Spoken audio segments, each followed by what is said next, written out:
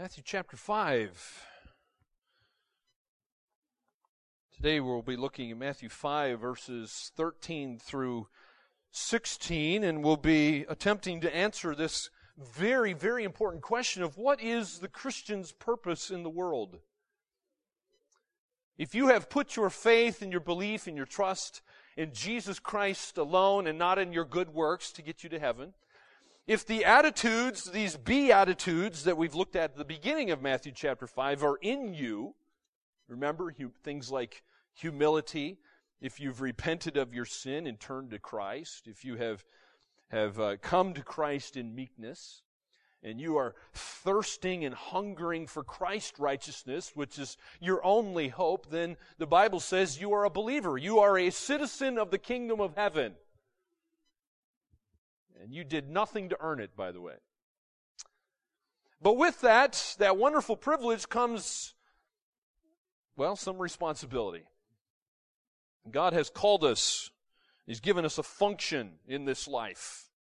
And in these 4 verses that we're going to look at today, in Matthew 5, Christ summarizes the purpose of Christians in this world. We have a function. We have a purpose. And reduced to one word, that function is influence. Your reason for breathing, for being here, for eating, for sleeping, for everything you do in life is to have an influence. Whoever lives according to the Beatitudes is going to function in the world as salt and light. And if you don't understand what that means, hang with me today. I'll explain that in a moment. But the function is to be salt and light. Why? Because Christ's character affects other people for better or for worse. Just as His Word is not going to return empty, neither will the Christian exist in this life and have no influence one way or the other. It's either going to be for better or for worse. As John Donne reminds us, no man is an island. You heard that before? No person, in other words, is an island. You don't exist by yourself. You have an influence one way or another. Every one of you do. No matter how much of a hermit you might think you are, you have an influence. Now here is a mandate for Christians to influence the world. And let's read our passage together. Matthew 5, verse 13. These are the words of the living God, and He says in verse 13, "You are the salt of the earth. But if the salt loses its flavor, how shall it be seasoned? It is then good for nothing but to be thrown out and trampled underfoot by men. You are the light of the world. The city that is set on a hill cannot be hidden, nor do they light a lamp and put it under a basket, but on a lampstand, and it gives light to all who are in the house. Let your light so shine before men that they may see your good works and glorify your Father in heaven." That ends our passage for today. So here is a mandate from Jesus Christ Himself to every Christian to influence the world. The Beatitudes are not to be lived in isolation. Those monks in the however long ago that started, monasticism, whenever that started, they got it wrong, okay? God didn't call us to go and live in isolation as some kind of a monk or a nun. Jesus, in fact, said, be in the world, just don't let the world be in you. So we're not to live in isolation or only among fellow believers. God doesn't call us to have some cloister or some, to set ourselves off in some walled city where we got our little clique going. We are to go everywhere in this world. God's only witnesses, by the way, are His children. Maybe you've heard it said before that you might be the only Bible that someone ever reads. Think about that.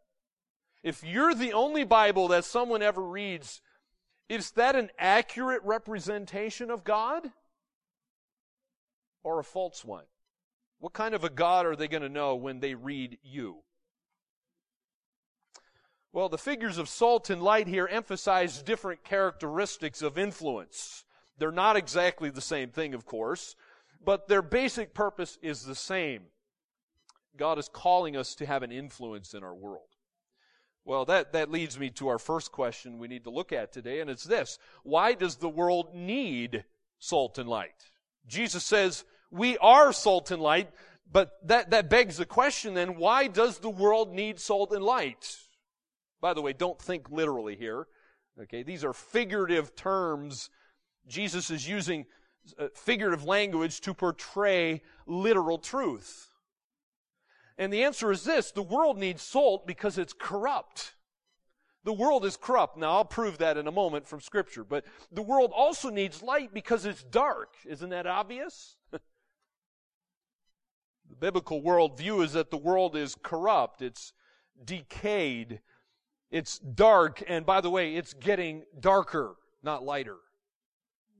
Humanism teaches that there's some kind of a spark of divinity within each one of us, that mankind's basically good and we're getting better. Well, hello. Do you know your history? People who believe that just need to read history then, don't they? I mean, look at the world wars and everything else that's taking place. The world's not getting better. In fact, Timothy tells us it's going to get worse before the end. And speaking of Timothy, 2 Timothy 3:13 says this, that evil people and impostors will go on from bad to worse, deceiving and being deceived. The world cannot do anything but get worse, in fact. God says it's going to be that. And so because it has no inherent goodness to actually build on, no inherent spiritual or moral life is within anyone. So it has nothing to grow on. So what happens is that year after year, the system of evil that we live in is actually accumulating darkness. It's getting worse, in other words. It was not many generations after the fall of Genesis chapter 3 that the Bible says in Genesis chapter 6 that the Lord saw that the wickedness of man was great in the earth, and that every intention of the thoughts of his heart was only evil continually. So it wasn't long after Genesis 3 that God brought a judgment called the flood and destroyed everyone except for 8 people. And so because wickedness was so great, the Bible says that God destroyed every single person except 8 people. And by the way, those 8 people were far from perfect themselves. God didn't save them because they were perfect. But that was God's plan. And then we have a few generations after Noah and his family come off the ark. It wasn't long after that we come to the chapter in the Bible that talks about the cities of Sodom and Gomorrah. They had become so rotten that God destroyed them with fire and brimstone. Another day of judgment is coming, by the way. Another day of judgment is coming when God is going to, He's going to rain fire on this earth. But that destruction is going to be a holocaust far greater than Sodom and Gomorrah ever was. You can read about it in 2 Peter chapter 3 here, verse 7. But by the same word, the heavens and earth that now exist are stored up for fire, being kept until the day of judgment and the destruction of the ungodly. But the day of the Lord will come like a thief, and then the heavens will pass away with a roar, and the heavenly bodies will be burned up and dissolved, and the earth and the works that are done on it will be exposed. The Bible makes it quite clear that mankind is infected with a deadly virus, far deadly than HIV or any other cancer virus or anything else you can think of. It's called sin. And by the way, sin, this deadly virus of sin, has no cure. There's no chemotherapy or radiation or anything else that you can do for sin. There's no cure apart from God, that is. Unfortunately, most people don't want their sin cured. They love their disease and they wallow in it. They love their corruption and they hate God's righteousness. In fact, Jesus even talked about it in John chapter 3. He says this, And this is the judgment. It's on the screen here, by the way. This is the judgment. The light has come into the world. And people love the darkness rather than the light. Why? What did Jesus say? Because their deeds were evil. For everyone who does wicked things hates the light and does not come to the light, lest his deeds should be exposed. By the way, let's just stop there for a moment. Does that explain why this hall is not filled? That's part of the reason why this hall is not filled. We could get a lot more people in here, couldn't we? People don't like their sin exposed. It's uncomfortable. It's hard for me to preach. I'm preaching to myself, by the way, every time I'm up here. Okay? I'm beating myself up far worse than you ever get it, okay? Before I even get up in the pulpit, I can guarantee my toes are flat. Because I've been stepping on my own toes all week long. In fact, for years, I've been doing it. So, God says we don't like our deeds to be exposed. We don't like the light. We love the darkness because we love our sin. But Jesus goes on to say, but whoever does what is true comes to the light, so that it may be clearly seen that his deeds have been carried out in God. Well, some scientists have proposed that by surgery or some kind of careful electronic stimulation of the brain, that someone's bad impulses can actually be, done away with, totally eradicated. Really? I mean, people have tried that. Stick electrodes up to your body, and if someone's an alcoholic, we'll just put. You got to put the electrode in the right spot, and he can no longer be an alcoholic. Or if someone's got a problem with pornography, you need to get to the right part of the brain, and we'll electrocute the guy, and he'll no longer want to look at pornography. Really? People actually think that, and they've tried that sort of thing.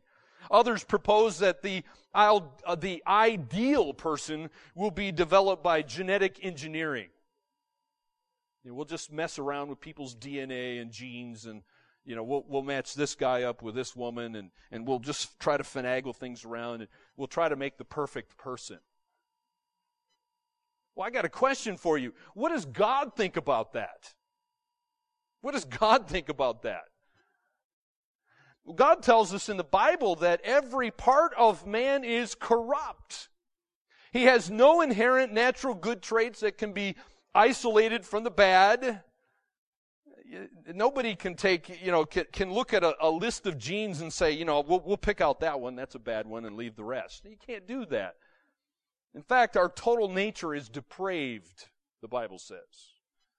And to show you just how clear this is, let me give you a good example. In fact, David himself, when he was writing in the Psalms, he knew that he was sinful from the moment of his conception. When his mother and father, they got together and did their thing. Here's what David said in Psalm 51, verse 5. Behold, I was brought forth in iniquity, and in sin did my mother conceive me. How much more clear can it be? There's no good part in us. You can't make anything better apart from God. So our corrupt part can't be isolated. Pretty clear, isn't it? In iniquity I was brought forth. In sin did my mother conceive me. So that little bundle of joy, those of you who had children, little bundle of joy that comes forth from the womb, is born a sinner. It lives in the state of sin. It's not a sinner because it sinned. You realize that? It's already a sinner even before it commits the first sin, the Bible says. Jeremiah 17:7 talks about our heart. It says that the heart is deceitful above all things and desperately sick. So far we've seen the world needs salt and light because it's corrupt and it's dark. But what is God's plan? God has a plan, and what is that plan? Well, let's look at God's plan. And the answer to that is found here in Matthew 5. And God's plan is for you, if you're a believer, to influence the world. That's His plan. As disciples of Christ, we're called to minister to the world. We're to be in the world, not of it though. We are to have an influence. We're to be separated from the world's standards, its ways, from its philosophies. Romans 12:2 says, don't let the world press you into its mold.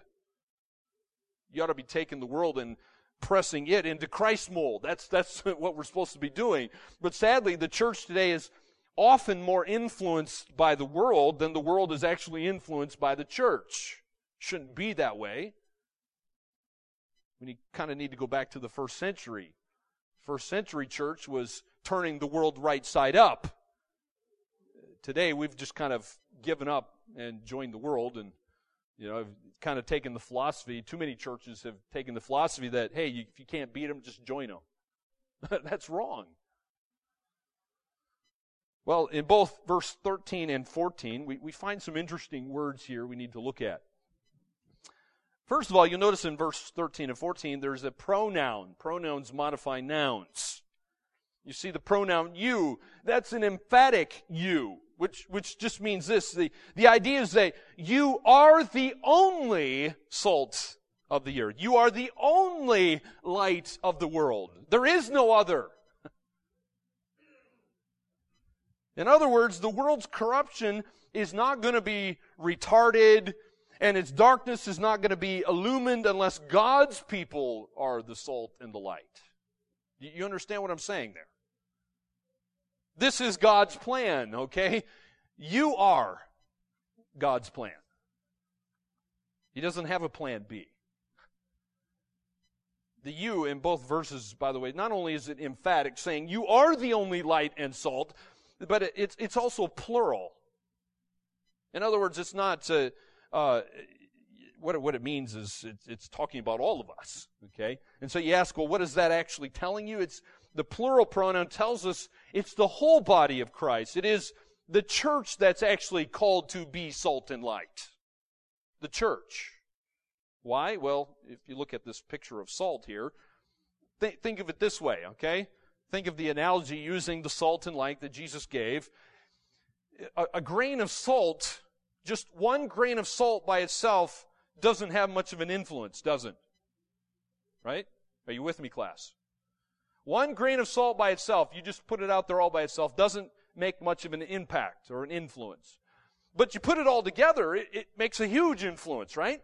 That's the idea. Each grain of salt, of course, has a limited amount of influence, but you put all of us together, we can have a big influence. And that same analogy carries over into the light. One ray of light doesn't have much of an influence. You put it all together, and you can light lots of millions of rays of light can make darkness disappear. Can accomplish great stuff. Well, let's talk about that little word there. The word are, because it says you are. It says it twice, verse 13 and 14. Are actually stresses being rather than doing. Too often we think of the Christian life as a bunch of list of rules of do's and don'ts. It's what you do. But God says, no, in this case, it's not what you do. You don't do salt and light. You are salt and light. Does that make sense?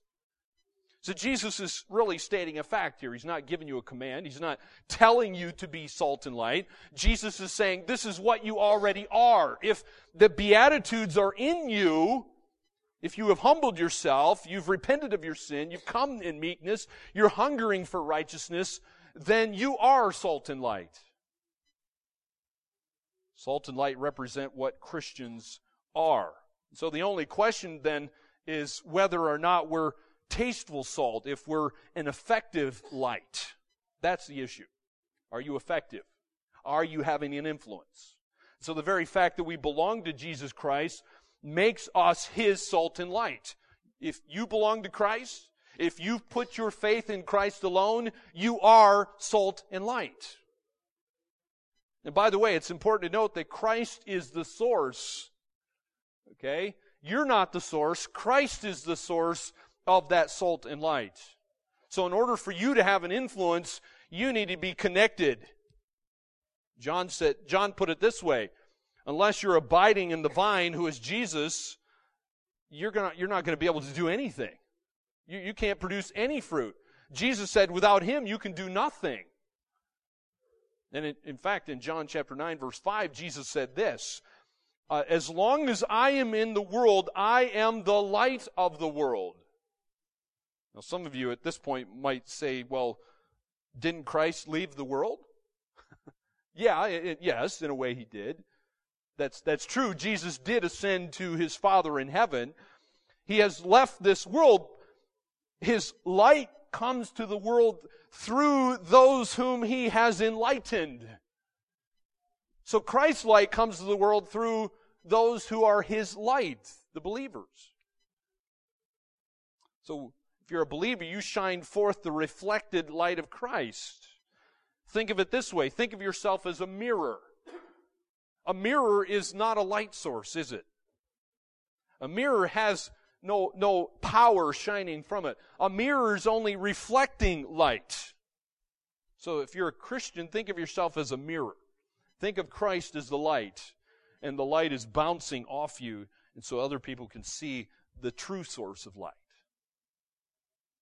We see this idea in Scripture. For example, in Ephesians 5, verse 8, it says this, for at one time you were darkness, but now you are light in the Lord. Walk as children of light. Walking, the idea there, walking. Live it out, in other words. Live what you profess to be. Well, how are we to influence the world, you might ask? How am I to influence the world? Well, one of the ways you do that is by being salt. Jesus says, be salt. You are salt, but make that salt effective, meaningful. Salt has always been valuable in human society. As I was studying about this, I learned some things about salt.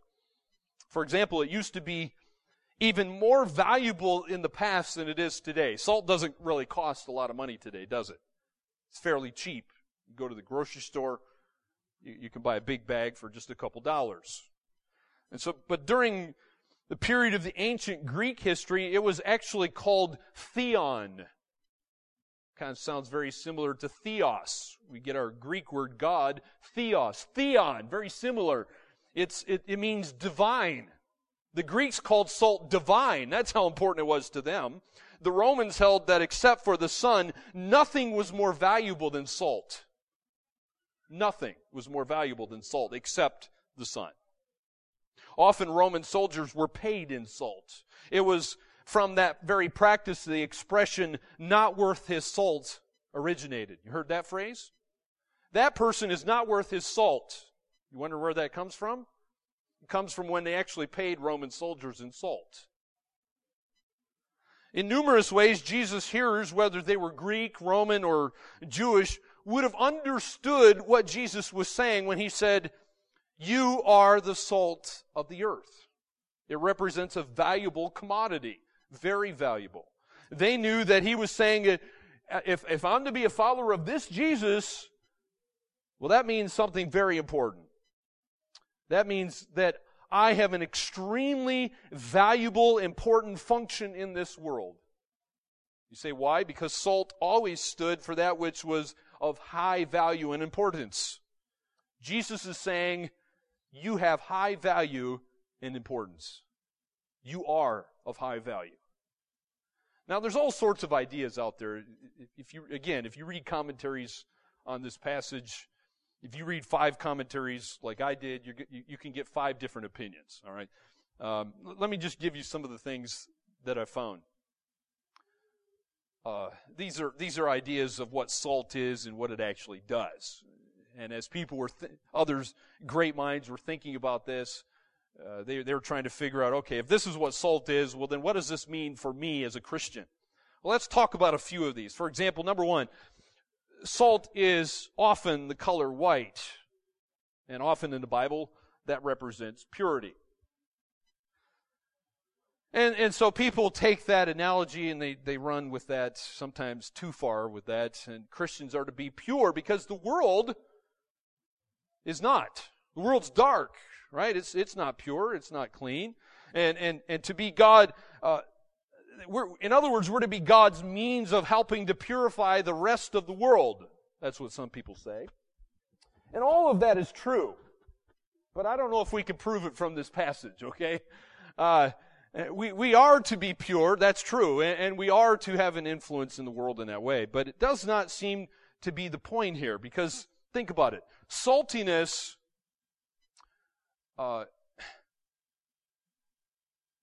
yes, we are to be salt. But the color of the salt is not the main point of this passage. The main point of the passage is the taste of the salt. What does that actually accomplish? We'll think about that in a moment. But number two, salt adds flavor. In other words, Christians are to add flavor to the world, some commentators say. Again, in some senses, that principle is true. The problem with this view is that from the very earliest days of the church, the world has considered Christianity to be flavorless. They don't like Christians. They don't like the flavor of Christianity, which is why they persecuted Christians. Well, another idea is that salt stings when placed in a wound. You ever put salt in a wound? You ever had a cut and jump in the ocean? That's not nice, is it? Well, and so they say Christians are to sting the world, to prick its conscience, make it uncomfortable in the presence of the gospel. Well, that analogy, I should say, has some merit to it. But again, I don't know if that's the main point. Another idea is that salt creates thirst. You ever taken salt? Eat a whole bag of salt and vinegar chips, which is a wonderful thing to do. It's just not good for your health. But when you're done, you really need something to drink, don't you? It makes you thirsty. All that salt makes you thirsty. Again, this analogy has some merit. And God intends for His people to so live and testify before the world that others are going to be made more aware of their spiritual dehydration. Well, all of these analogies, again, have some validity to them. Christians are to be pure. We are to add a certain attractiveness to the gospel. We should be true to God's word. And in a sense, sometimes we need to sting people with the truth. Our living should create a thirst for God in those who don't actually know God. So there is some element of truth to that. But I believe the primary characteristic that Jesus emphasizes here is that of preservation. Preservation. Christians are a preserving influence in the world. They retard moral and spiritual spoilage. And so when the church is actually taken out of the world, if you believe like I do in a pre-tribulation rapture of the church, when Christians will be taken out of this world before the 7 years of God's judgment on this earth, we're going to see a time when those who are the salt and light will be taken out of this world. And then Satan's wicked power will be unleashed in a way we've never really seen before. Evil will go wild. The demons will be almost unbridled in this world. Imagine that. Well, just read the book of Revelation. The whole middle part of Revelation shows of God's judgments. And so once God's people are removed, it's only going to take 7 years there for the world to descend to the very pits of hellishness. It's not going to be a nice place to live. But until that day, Christians can have a powerful influence. You can have an influence. We, as God's people, can have an influence. Let me give you an example of this. Martin Lloyd-Jones, who was a pastor in England in the 1900s, wrote this. He says, quote, "Most competent historians are agreed in saying that what undoubtedly saved England from a revolution such as that experienced in France at the end of the 18th century was nothing but the evangelical revival. This was not because anything was done directly, but because masses of individuals have become Christians and were living this better life and had this higher outlook. The whole political situation was affected, and the great acts of Parliament which were passed in that last century were mostly due to the fact that there were such large numbers of individual Christians found in the land. End quote.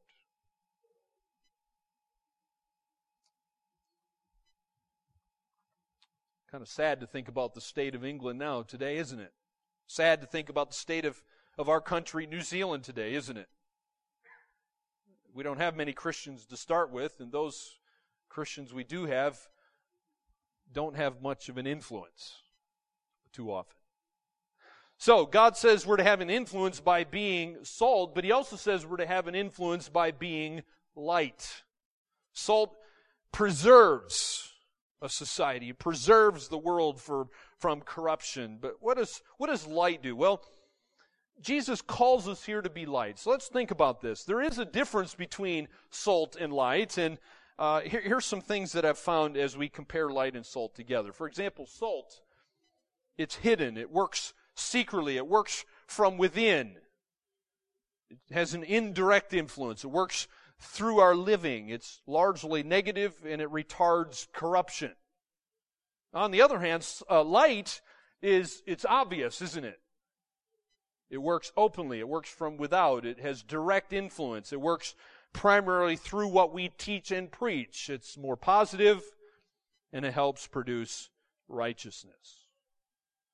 John talked about this in 1 John 1. Look what John says here. This is the message we have heard from Him and proclaimed to you, that God is light, and in Him is no darkness at all. If we say we have fellowship with Him while we walk in darkness, we lie and do not practice the truth. But if we walk in the light as He is in the light, we have fellowship with one another, and the blood of Jesus, His Son, cleanses us from all sin. So we see that light is not given it's not given simply for us to just have. Light is not something that you're to just kind of hoard to yourself, but it's something that we're to live by. In fact, we see this idea throughout Scripture. Let me give you an example. Psalm 119, verse 105 says, "Your word," the Bible, "is a lamp to my feet and a light to my path." God's light is to walk by. It's to live by. Think of it as your light. So you're not walking around in darkness. You have a standard to live by, if you will. You have something you know is pleasing to God and things that you know are displeasing to Him. Well, what are we talking about? Well, in the fullest sense here, God's light is the full revelation of His Word. The Bible is God's light. And by word, I just mean it's in two senses. It's the written word of the Scripture, and it's also the living word, according to John 1, is Jesus Christ. Jesus is the light of the world. The Bible, think of it also as the light. In Luke chapter 1, verse 79, here's Christ said this. Christ came to give light to those who sit in darkness and in the shadow of death. Christ is the light of the world. He came to bring this light to those of us who are sitting around in the darkness. That's why He came. So Christ is the true light. What does that make us? It makes us mirrors of that true light. We are to reflect the true light to the world around us. And if you do that, then you're having an influence. So think of it this way. Think of like Jesus Christ as the sun, but of course He's far greater, more significant. And think of yourself as the moon. Right? You know the moon doesn't actually have a source of light. I hope you know that. So when you look up at the moon at nighttime, and you're thinking, particularly when there's a full moon, and you got this light streaming in through your bedroom window, thinking, wow, it's bright out there. The moon is really bright. Not really. The sun is bright. The sun is what's bright. The moon's just reflecting the sun's light to us. And that's the way we are to be as Christians. And look what 2 Corinthians 4, verse 6 says here. "For God, who said, 'Let light shine out of darkness,' has shone in our hearts to give light of the knowledge of the glory of God in the face of Jesus Christ." Let me ask you a question. Do you understand how God sheds His light on the world? Do you really understand that? And the answer is through those who have received His light through Jesus Christ. That's what it says. If you receive Jesus Christ as your Savior and Lord, then you are light. Now, how effective you are is another issue we'll get to in a moment. But you are light. You're reflecting Jesus. I hope it's an accurate reflection. I hope it's a bright reflection. Philippians 2 verse 15 says this, that you may be blameless and innocent, children of God without blemish in the midst of a crooked and twisted generation, among whom you shine as lights in the world. May God help us to be bright lights. Well, by its nature and by definition, light must be visible in order to illuminate. Right? That's pretty obvious. If it's not direct, it's not going to do its thing. If it's not bouncing off something like the moon or a mirror, it's not going to illuminate. Therefore, Christians must be more than some just direct influence. We must also be, indirect. We need to be direct. We need to be noticeable to the world around us. If you look at our passage here in Matthew 5, it says this, that a city set on a hill cannot be hidden. God wants us to be like a city that's on a hill. And the light coming out of that city can be seen from kilometers and miles around. Well, what does that mean in practical terms? It means that you and I shouldn't be secret agent Christians. Don't be a secret agent Christian. Let the world know you're a Christian. Let it be obvious. Have an influence. Don't just hide out in the community and hope no one notices. Lights are to illuminate. Lights aren't to be hidden. They're to be displayed. You're not to cover them up. As it says here, don't put it under a bushel. Don't put something on top of it and try to hide it. Put it on a lampstand where everyone can see it. There's a danger we need to talk about here. You say, what is the danger? The danger is failure. The danger is failure. God says you are salt and light if you're a believer in Jesus Christ. And the first danger we need to address is that salt is in danger of becoming useless. Salt's in danger of becoming useless. If you look at verse 13, it says, you are the salt of the earth, but if the salt loses its flavor, how shall it be seasoned? It is then good for nothing, but to be thrown out and trampled underfoot by men. Let's talk about salt again for a few minutes here, okay? Much of the salt in Palestine was contaminated and is contaminated by gypsum and other minerals that would actually make the taste very undesirable. And for most, it just makes it repulsive. You just don't even want to use the stuff. And so when a batch of contaminated salt would actually make its way into a household, and when they actually discovered it, what they do is they'd throw it out in the streets a lot of times. Just throw it out in the street. People would trample on it. People would be careful not to throw it on a garden, of course. You don't want to throw it out with your vegetables or whatever, because the salt could actually kill the vegetables. It would kill whatever was planted there. Instead, as I said, as it says here, they would throw it in a path or throw it in a road or wherever, where it would be gradually ground into the dirt, eventually disappear. There's a sense in which salt cannot really become unsalty. You understand that? It doesn't lose its taste, but it can be contaminated to such a point where it's actually worthless.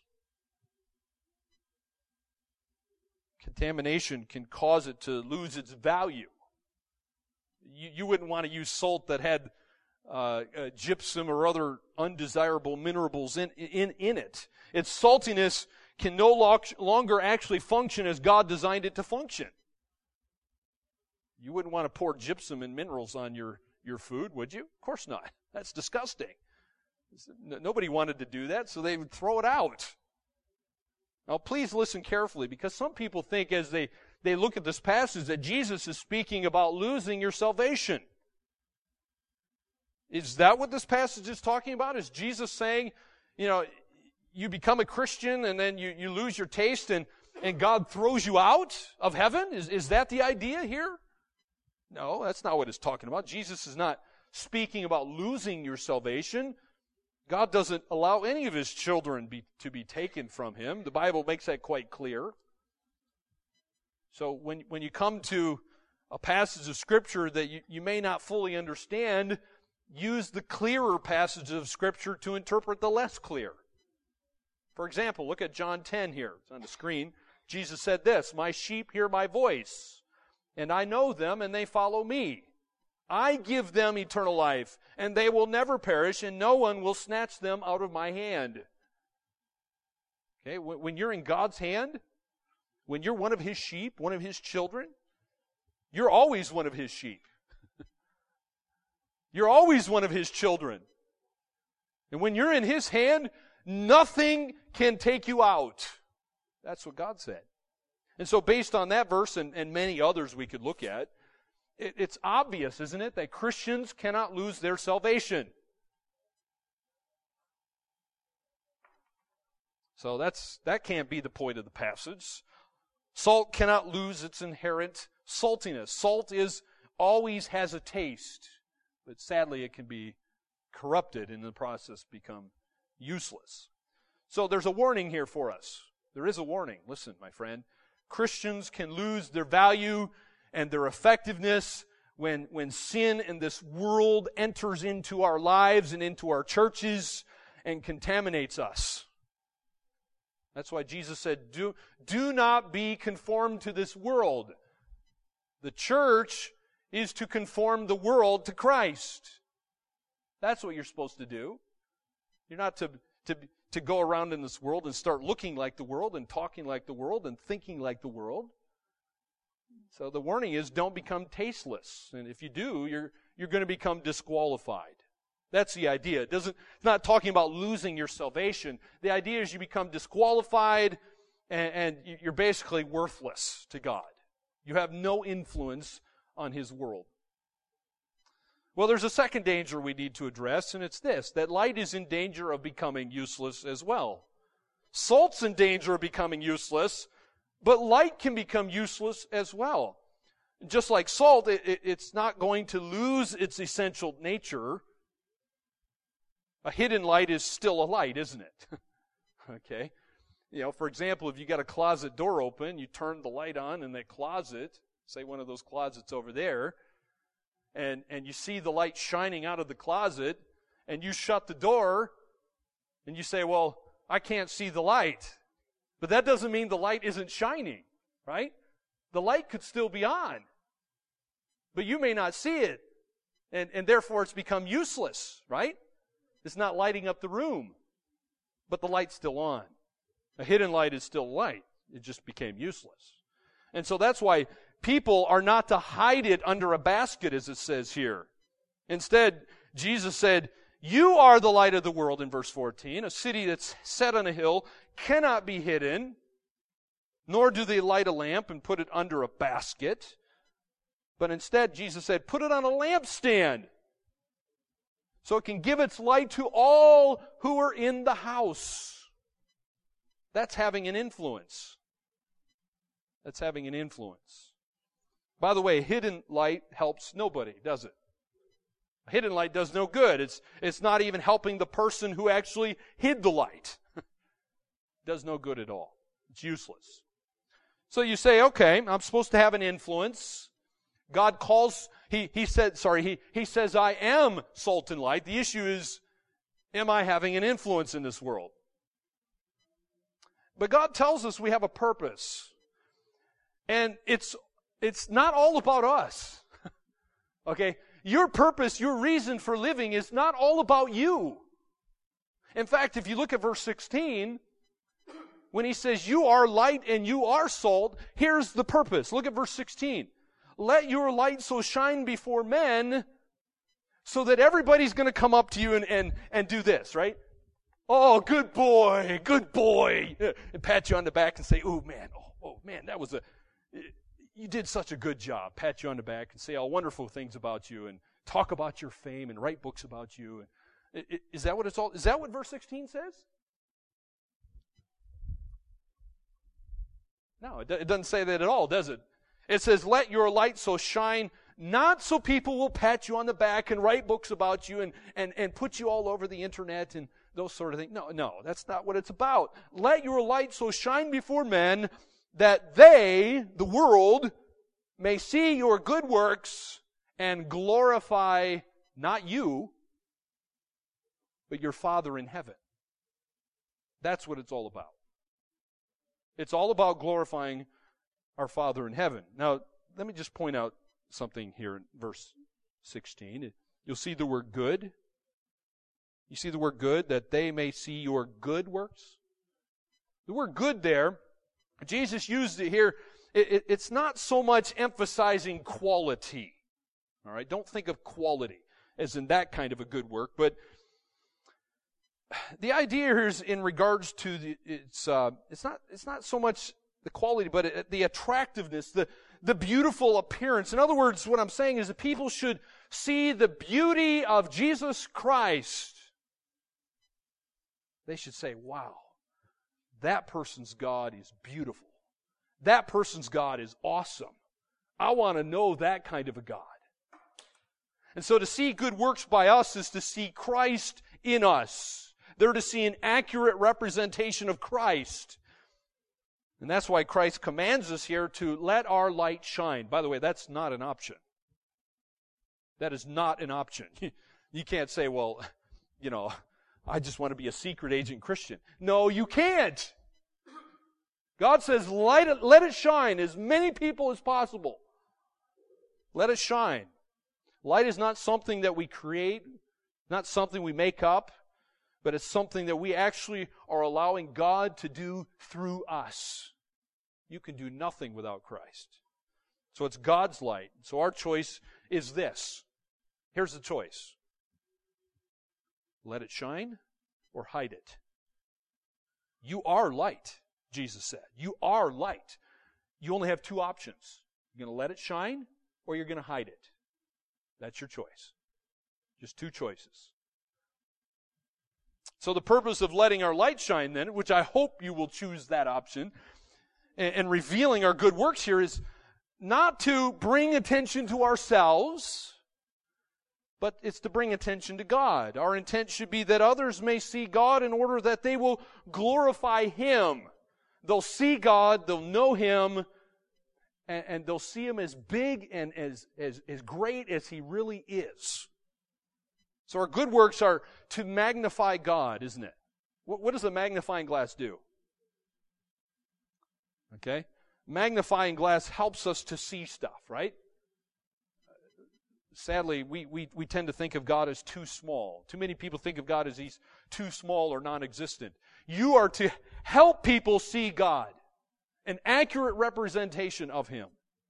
So glorifying God is the supreme calling of your life. You see that? The supreme calling of your life is not to make money.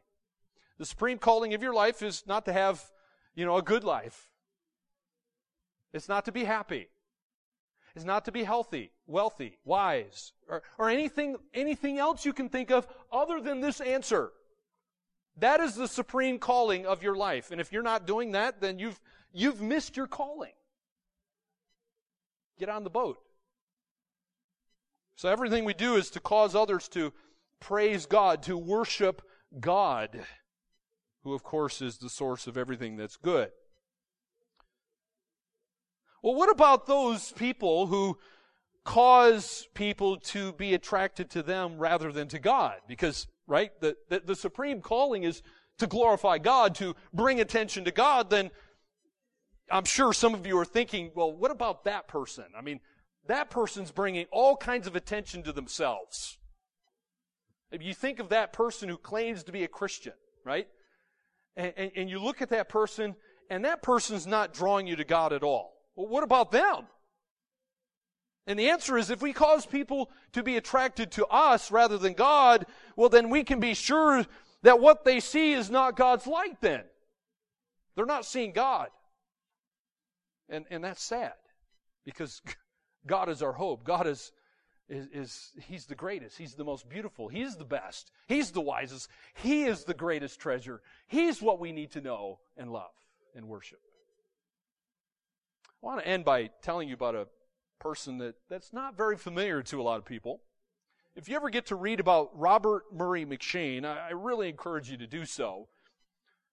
It was said of Robert Murray M'Cheyne, by the way, who was a godly Scottish minister, and he was a minister or a pastor during the 1800s.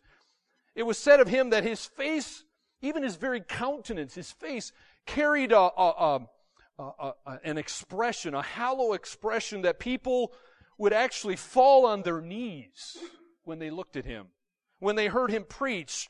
And people would just by looking at him, his expressions on his face and hearing what he had to say, sometimes would accept Christ as Savior just from looking at him. That's amazing. I've never had that happen. Others were so attracted by the beauty and the holiness of his life, his walk with God, that they found Jesus to be irresistible. Wow. That's one of the reasons it's so valuable to read biographies and autobiographies. They're encouraging, they're exhorting, they're edifying. They build you up. They're very helpful. Let me encourage you to read about Robert Murray M'Cheyne. His life, his salt, and his light is what God wants us to be. You are salt and light. God calls you to have an influence. Please, my friend, don't hide it. Don't corrupt it. Don't make it useless. Let it shine. Have an influence. Have an impact in this world. Don't let the world impact you, but you impact the world around you. You're going to have an influence. No man is an island. My friend, what kind of an influence are you having? Okay? If you're a Christian, you're going to have an influence. My friend, if you're not a Christian, you're not going to have an influence. Not any kind of good influence anyway. So my friend, if you're not a believer, if you have never put your faith and trust in Christ alone instead of your good works, then you're not on your way to heaven. Your sins have not been paid for. The penalty has not been taken care of. You stand under God's wrath. You need Jesus. And you will never have an influence for good in this world until you come to Christ. So my friend, if you want to have a good influence, come to Christ so that you can be salt and light.